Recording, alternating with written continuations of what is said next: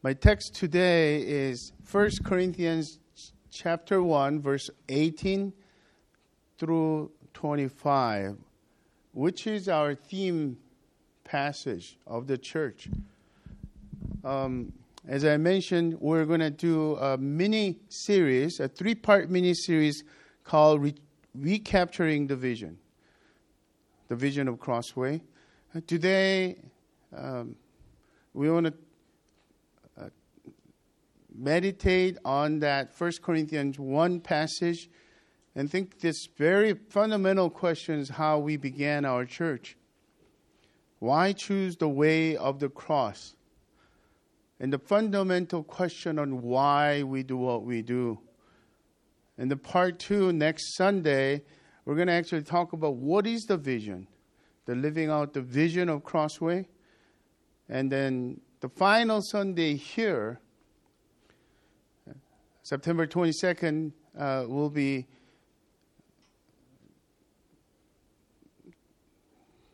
talking about some practical things of how. Why the vision, what is the vision, and how we're going to live it out. 7 core practices for the vision of Crossway. And then by this time, some of you are wondering, in a good way or a bad way, what's the vision is all about? Why does it matter? A vision matters in any season of our lives, especially as we are stepping outside and in our journey ahead. There are at least 3 reasons for that. And number 1, vision provides us with guidance toward the right direction. Have you thought about what's most important in your life as well? And I still remember the vivid, the moment that I realized that direction is so important is that back in the days, early 90s, I just came, I moved from Texas, and everything was so foreign around here. I was a youth pastor and took the kids somewhere in LA, which was huge ordeal for me because there's so many different freeways and I'm responsible for those kids. And the event ended a little later than before I realized. So I was going on a 10 West, Highway 10 West, going really fast to get to this couple of kids that I'm dropping off. I'm supposed to go to Diamond Bar, but for some reason I took, instead of 60, I totally thought I was 60 West, and I was going 10 West. And then my time was running out, the promised time to the parents, right?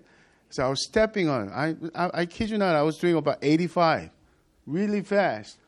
And the longer that I strived, the further away we were.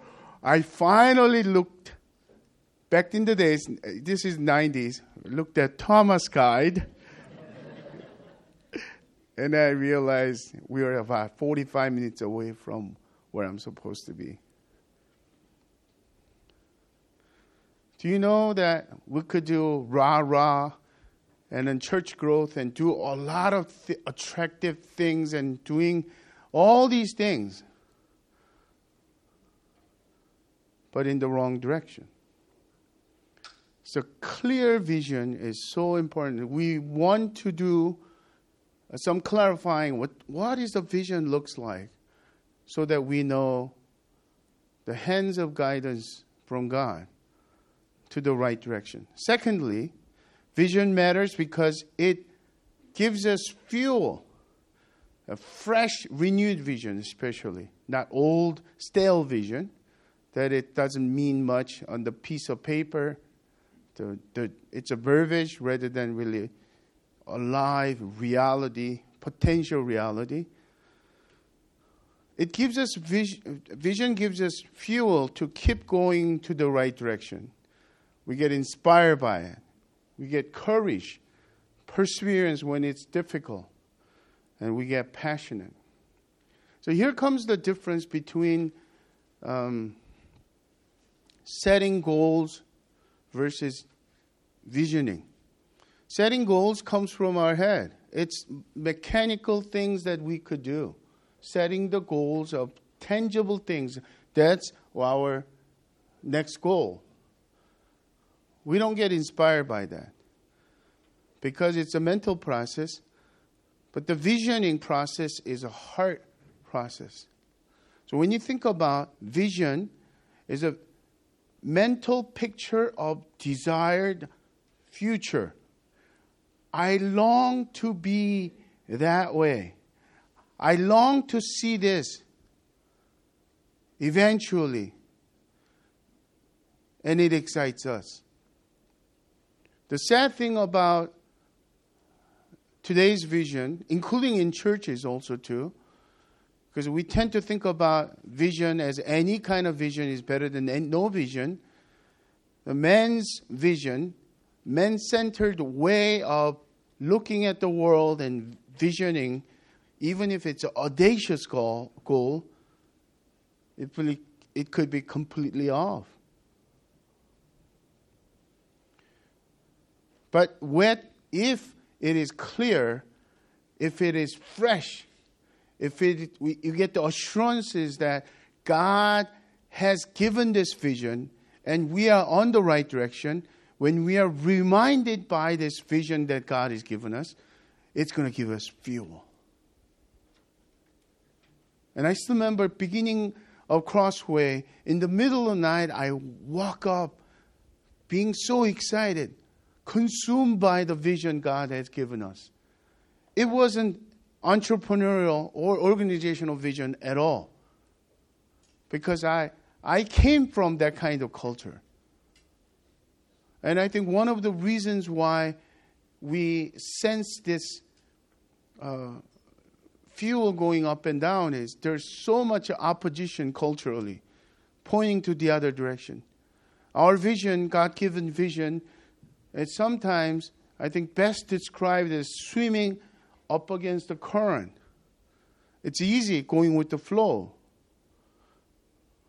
But in order for us to swim against the current, we need to get fueled by the Holy Spirit, not just the men's ideas.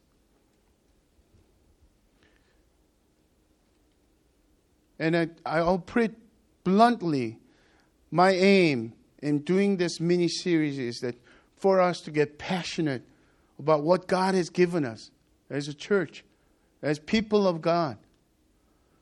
And third and last, the vision, especially shared vision, generates unified movement that aligns our hearts and endeavors toward the right direction. So imagine 10 different people going separate ways, their own way of doing things right. But once we begin to see the God's vision, God-given vision, begins to share it among us. There's a shared ownership of the vision.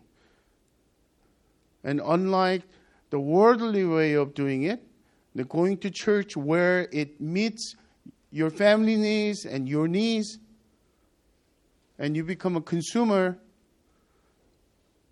and you become a spectator in some sense. And our church wants to see this, the owners of vision, that we are not just the beneficiary of the vision, but benefactors of God-given vision. And what I mean by that is, without the shared vision, we are not going to see the unified movement, strong unified movement. And I ask you this, and I am challenging anyone to hold me accountable on this. Is this Paul Kim's vision? Or is this vision that came from God and from Scripture? So when we share that, not just one person's vision or leadership elders' vision, but every one of us, I share that. I embrace that.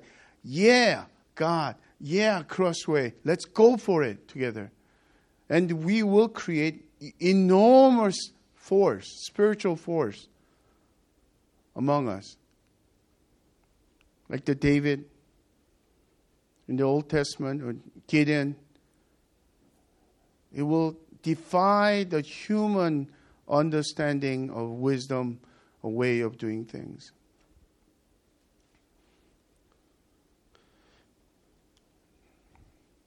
Having said that, I think the importance of God-given vision is this. And Stephen Covey, who's a leadership expert and the author of The 7 Habits of Highly Effective People, this is one of the famous quotes, and I was impacted by that as well. Covey says, if the ladder is not leaning against the right wall, every step we take just gets us to the wrong place faster. The picture is this. The young career man and woman starting the career, climbing the ladder of career so passionately. You give all you have. And that by the time when you arrive, what you defined as the vision of success, you became a CFO, a CEO, or one of the VPs. And having reached that wall, at the top of the ladder, you find out the ladder has been leaning against the wrong wall. We've seen that so many times, the people who have become disillusioned after having achieved all the goals that they have. Is it just the business people? I don't think so. It's church the same way. What good is it we become bigger and larger and fancier, and we has a church that wills and bells and whistles for our kids' ministry and youth ministry, if that wall is eventually in the wrong wall? So the critical question that we started, my paradigm shift with the way that we are doing church, has to be not just to modify a little bit. We need to experience the shift, paradigm shift, which resulted in naming our church Crossway Church. Okay, once for all, I want us to be on the same page. Do you know that our church is spelled in a particular way? It's not because we want to be just different. Because there are so many Crossways like Paul Kim. There are so many Paul Kims. Oh, especially pastors, Paul Kim, right? In the same way, and I don't mind because God uses ordinary, very ordinary people, and foolish ones and the weak ones of the world to shame the powerful and the rich and the wise of the world. That's really actually the running theme of today's passage. And Crossway is spelled with capital W-A-Y. And here's a reason why. The name came from our slogan and the theme verse. The theme verse is 1 Corinthians 1:18. For the word of the cross is folly to those who are perishing, but to us who are being saved, it is the power of God. The word of cross, the message of the cross, or the way of the cross is foolishness. It's nonsensical. That someone would take the capital punishment tool for a way to save the world? That's typical response. Do you actually believe that? Didn't you go to college? You actually believe this? That's a world response. But for those of us who are being saved, and notice that it's not just having been saved, being saved. Every day we are being delivered from the power of sin. And we are experiencing daily salvation from the Lord because of this power, the supernatural power that comes from the way of the cross.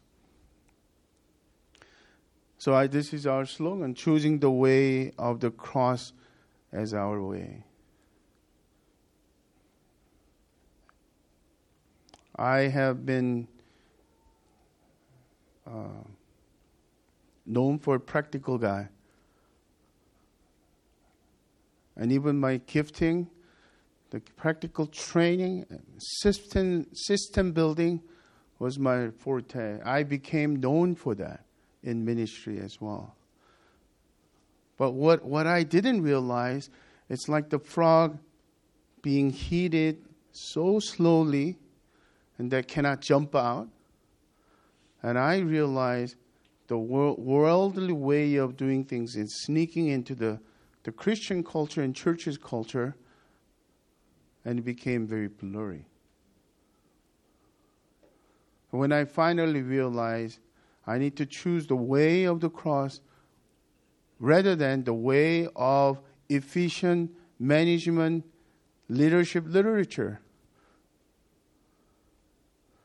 or practice. And you know, I used to go to 2-3 national conferences during my previous ministry, and one of those sessions is typically named as best practices in something, quote unquote, like best practices in staffing, best practices in leadership development. Then you will go. And nothing wrong with that in the surface, right?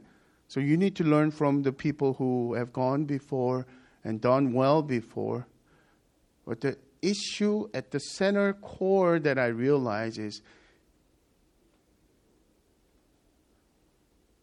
the Christian leaders have bought into believing with all our weight that Scripture is not enough, that God's way is not enough, that we need to listen to these best practices of management and leadership, the worldly way. So much of the church is not just, around us in the whole Western world. The way of the cross is just merely language. We boldly take this as our way, and it is not easy. So let's start with that. Before we look at our crystal clear vision of what it looks like to own the vision, let's ask, why choose the way of the cross as a local church? Not only individually, but together. Here's the first reason.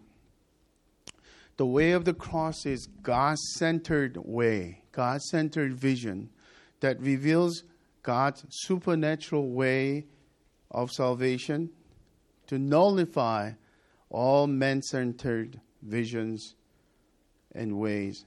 Verse 18 again, for the word of the cross is folly to those who are perishing, but to us who are being saved, it is the power of God. For it is written, I will destroy the wisdom of the wise, and the discernment of the discerning I will thwart. When Paul was writing this letter to Corinthians, the situation was very similar to Southern California, where we are today. There are so many philosophies and trending thoughts and best practices and all different kinds of leading authorities were there. The church, Corinthian church, was listening to all these different way of doing things, and then got mixed up with all worldly values. And they begin to brag about their background and whatnot. And Paul is basically saying, didn't you come from humble background? None of you came from the blood royal line or anything like that, or high officials. Most of you were just poor people and low status people. And God is using you intentionally. That's God's way. Listen, look at the cross. God tends to use the weak things of the world so that He will shame the powerful of the world. Then God will show His glory in that.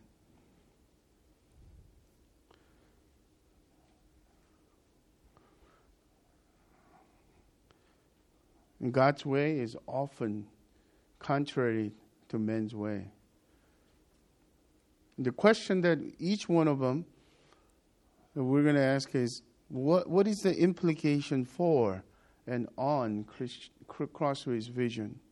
The implication is straightforward. We are to choose God's vision for our salvation and life and ministry.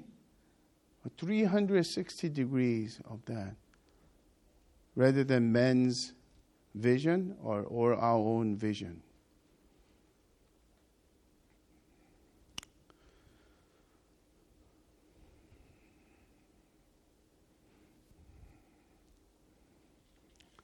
To illustrate God-centeredness clearly, I think we need to expose some things that we might not even aware of in the past. When I was growing up, I listened to some sermons like this, and maybe you have also too. And the Christian pastors and leaders will talk about vision, importance of vision and dreams. And oftentimes Joseph in the Old Testament is an illustration. Be like Joseph. Have audacious dream, big vision for God. And then God will supply what you need and you will achieve. And it sounds on the surface it's right? But ultimately the center problem is there. Who is at the center? Joseph is the center. Did Joseph get up and I will today have an audacious dream, big dream? The dream that's bigger than my life. No. He didn't do a thing. God showed up in his dream and gave him the vision. And he was to submit to that vision.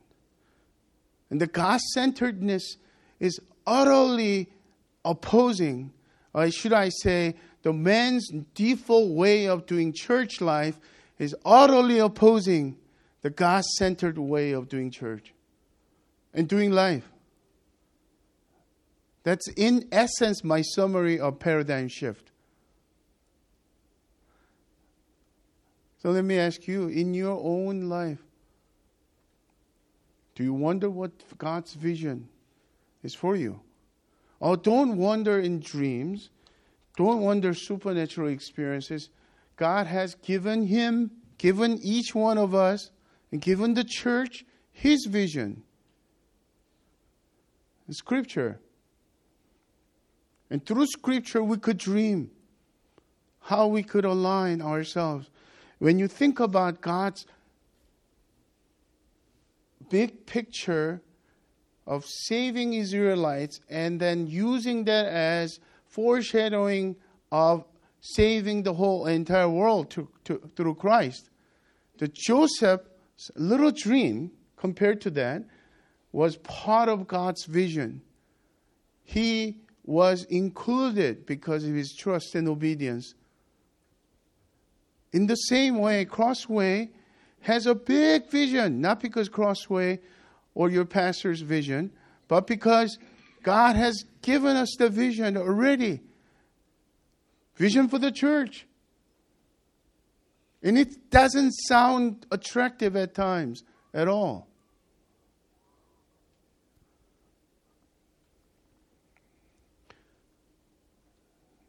So when we become men-centered in our vision, I think the prime example is Prosperity Gospel. Prosperity Gospel church leaders. Through my faith, I can have wealth and success, and God will advance my career and my church. That's the center problem. Number 2 reason why we need to choose the way of the cross as Crossway Church is because it is Jesus' way of doing the right thing the right way, as opposed to the world's way in doing it the wrong way. Verse 20, where is the one who is wise? Where is the scribe? Where is the debater of this age? Has not God made foolish the wisdom of the world?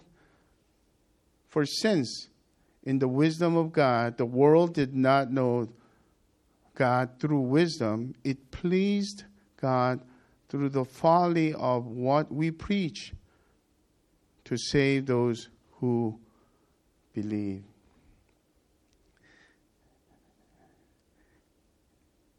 It glorified God because the message of the cross was, especially back then, it was so foolish and folly. God was exalted and nullified the men's way of doing things.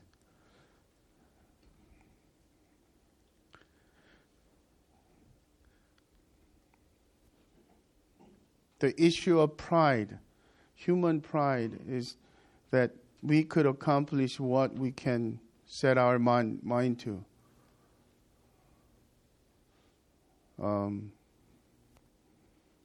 And that cultural current is so strong.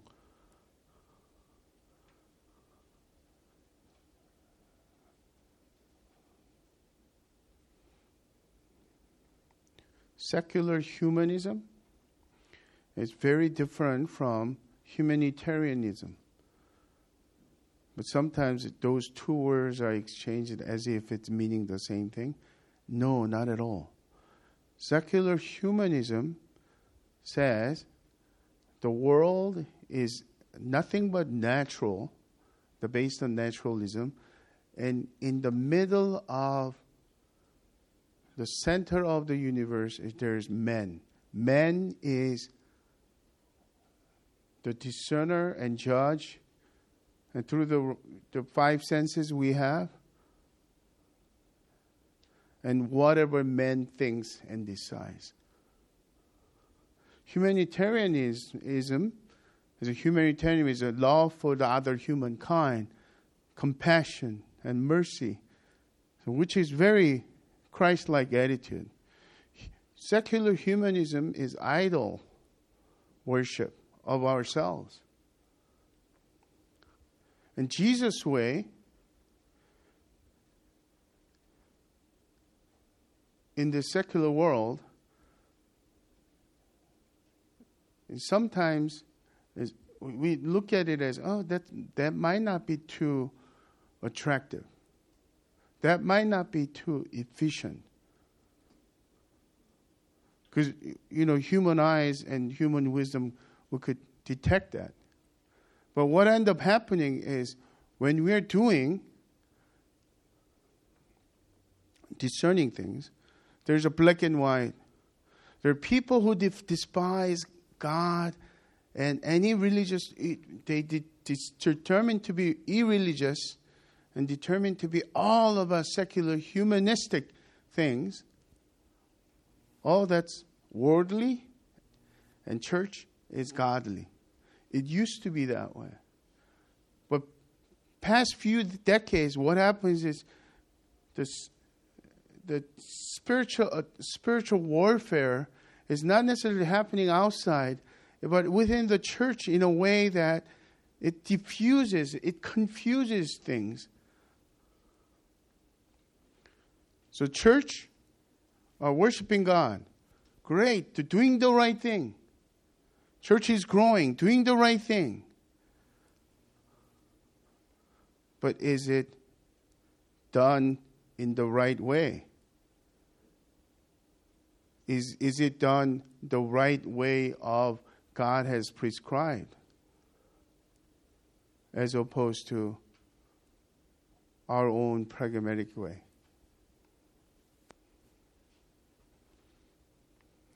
I mentioned that I was a practical person, even as a pastor and the organizational leader. And this is what I was been trained to think. In terms of method and way of doing things, we need to constantly renovate. We need to change it. And I've seen growing in the traditional church, I've seen too many wrong practices of sacred cows. By that I mean people fighting over color of church carpet and pews, whether they're going to have choir or not, and whether they're going to sing traditional hymns or contemporary music songs or not. So I'm for change. By all means, that was my thing, and even previous ministry. But what ended up happening is throwing the baby out with the bathwater. So then think about this. The way has two different ways of meaning. The one is method, style, which must be constantly changed, but also there's a way. The meaning, semantics also imply values, philosophy. So even martial arts, they will say something like the way of Jeet Kune Do or Taekwondo or whatever. That's how you need to live your life, and the philosophy and all that comes along with that. So what's really important is that when we are looking at Jesus is really the right thing, and He is the life, and He's the way and the life and the truth, and then Jesus' truth and Jesus' right thing, that we're going to choose the right gospel, right doctrine, but impatiently we jump into doing the ministry and church in American pragmatic way rather than Jesus' way. Hence, the most Western church's culture is few people who are trying to attract consumers to come to church, and church growth became that. And it's hard for me to say these things, because as a church we need to grow, to be stabilized, and one of the reasons why we are in the limbo is our church is not big enough to buy a building. To rent some places, we need to grow the church. But the question is, are we going to really look at doing the right way as well? Not just the right things.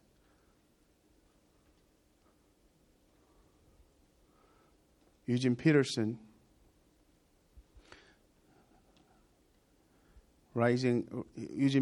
writing was timely during my paradigm shift time.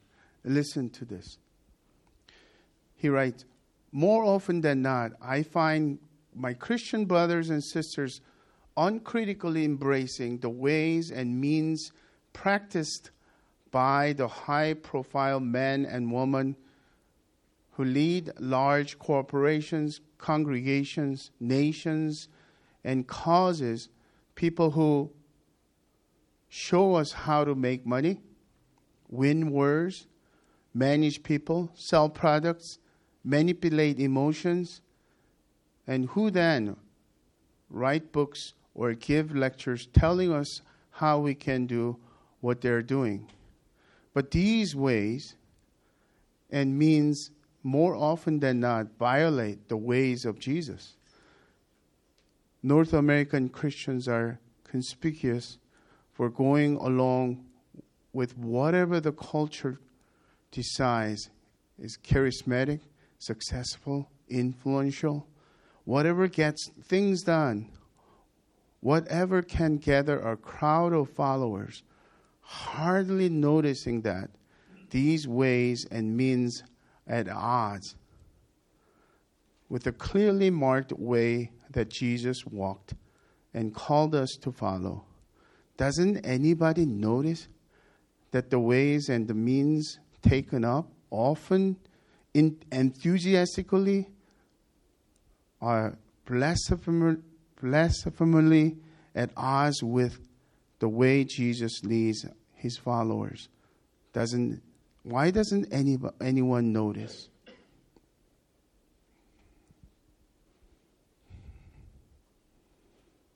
How do we apply to our vision? The implication for Crossway's vision is we are to choose to be a local church in the way of Jesus, not in the way of the world, doing the right things in the wrong way.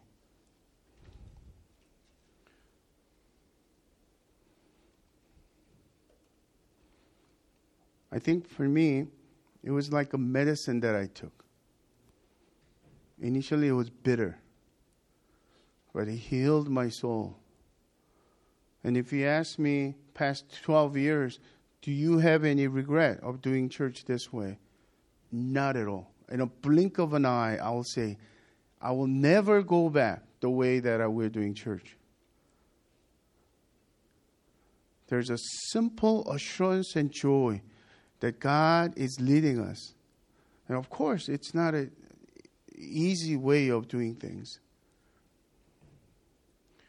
And sometimes I really think that maybe we're too radical in this. We need to slow down in something. But what happens is, once we give in, like a slippery slope, frog in the kettle being slowly heated up. And brothers and sisters, I ask you, will you choose the way of Jesus, doing your Christian life, your church life, or will you choose the way of the world that sneaked in the Christian church culture? And I think my confidence and my assurance that I like to share is that as long as we choose God, not asking God to choose us to be on our side, we have assurance. God will lead us and guide us and provide us. And third and last reason why we need to choose the way of the cross, it is because it is God's paradoxical wisdom that shames and destroys the wisdom of the world. Verse 22. For Jews demand signs and Greeks seek wisdom, but we preach Christ crucified, a stumbling block to Jews and folly to Gentiles. But to those who are called, both Jews and Greeks, Christ the power of God and the wisdom of God. For the foolishness of God is wiser than men, and the weakness of God is stronger than men.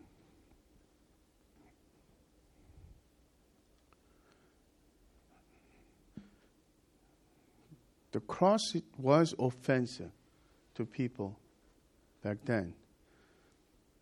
In our culture nowadays, cross is nice jewelry and cool sign of a rock star, wearing something like that, symbols.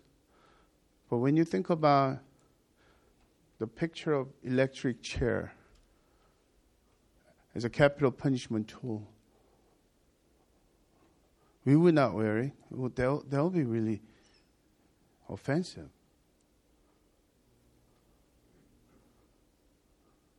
And God's paradoxical wisdom is, instead of going for the wise and the brightest, the wealthiest people in the world, He doesn't use them. He goes for the people who are weak and considered as low. The purpose is very clear. God shows God's glory in a very distinctive way. In David's story and Gideon's story, all those, the Israelite story was so crystal clear to us. The saddest thing for me as a pastor, the evangelical world in the United States are not believing in the paradoxical wisdom. So whatever the world affirms as this is the best way, this is the richest way, this is the coolest way, somehow we've been impacted by that. Somehow mainstream culture, Christian culture became like that. The stigma of the non-Christian world looking at the Christian who are theologically conservative, it's always that way as well.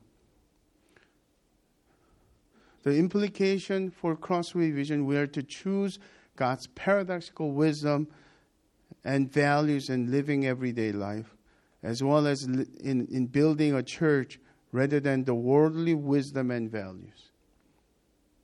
We need to discern this well, whether we're going to throw out the baby with the bathwater. Let's take the dirty things and unclean things and the worldly way of things, sort it out very clearly. It's not that easy. We've been learning for 12 years. We need to be well prepared. We need to have attractive service rather than careless things.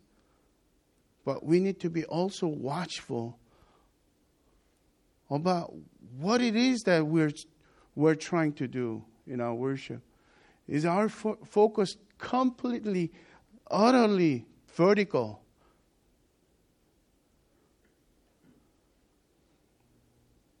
In that, I think that one of the things that we could think about is maybe God has given us some advantage.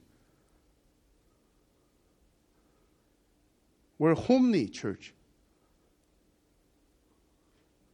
We're not a hipster church. We're not, to begin with, your pastor.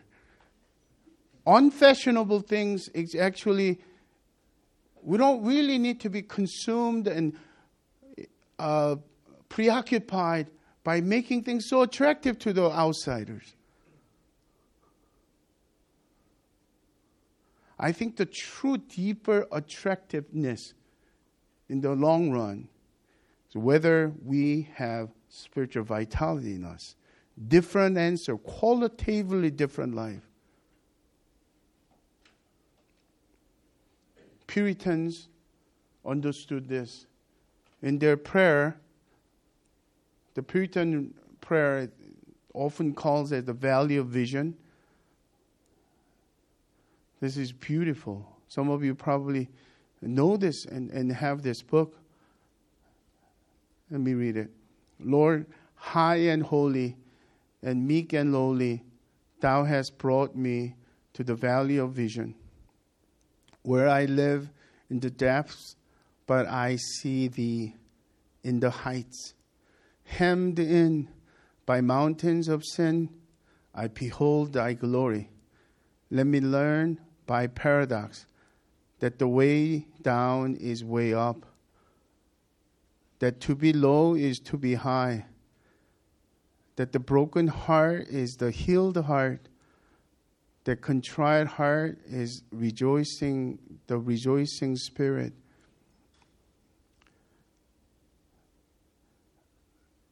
That the repenting soul is the victorious soul.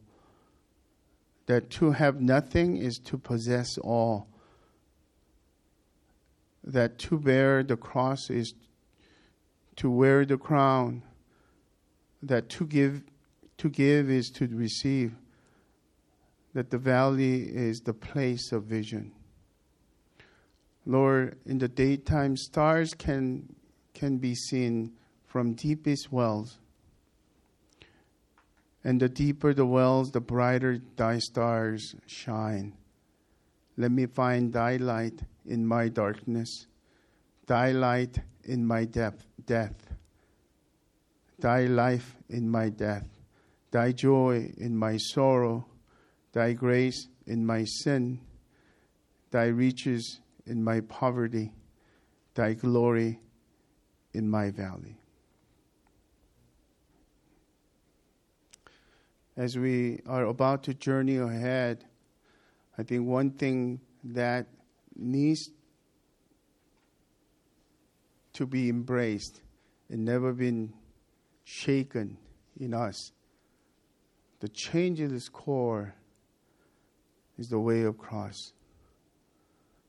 The way of cross is absolutely countercultural.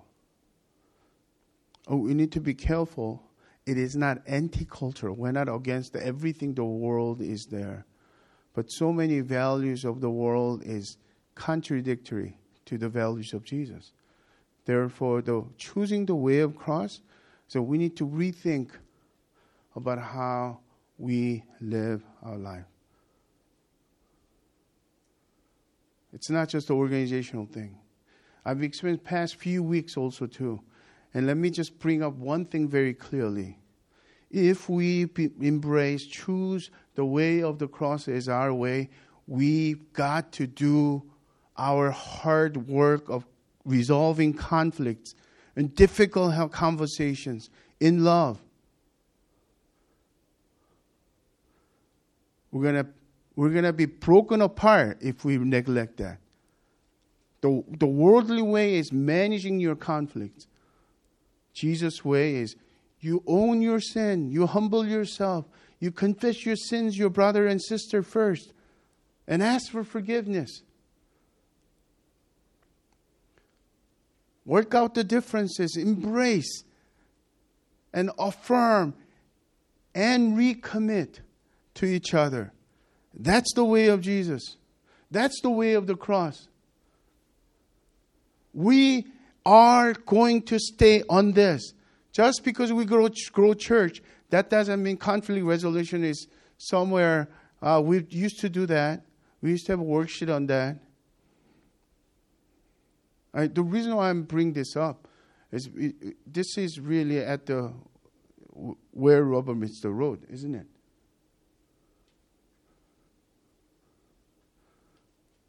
Let's go back to that. The final thought is the refreshed vision, clear vision, gives us fuel. We might not have enough money to buy a building, but we have God. We have the way of Jesus. The vision that God given us can fuel us. We could become passionate in doing move in church. Let's pray.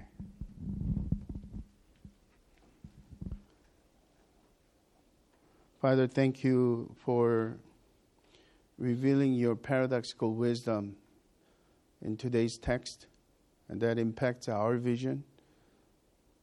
And I pray, Lord, that you will open our eyes that we may see for the long run what is really the best way of living, the best way of doing church and being church.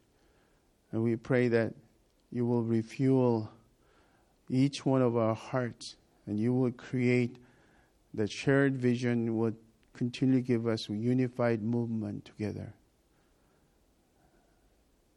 And thank you so much, giving us that assurance that we are being guided to the right direction, right wall. In Jesus' name, amen.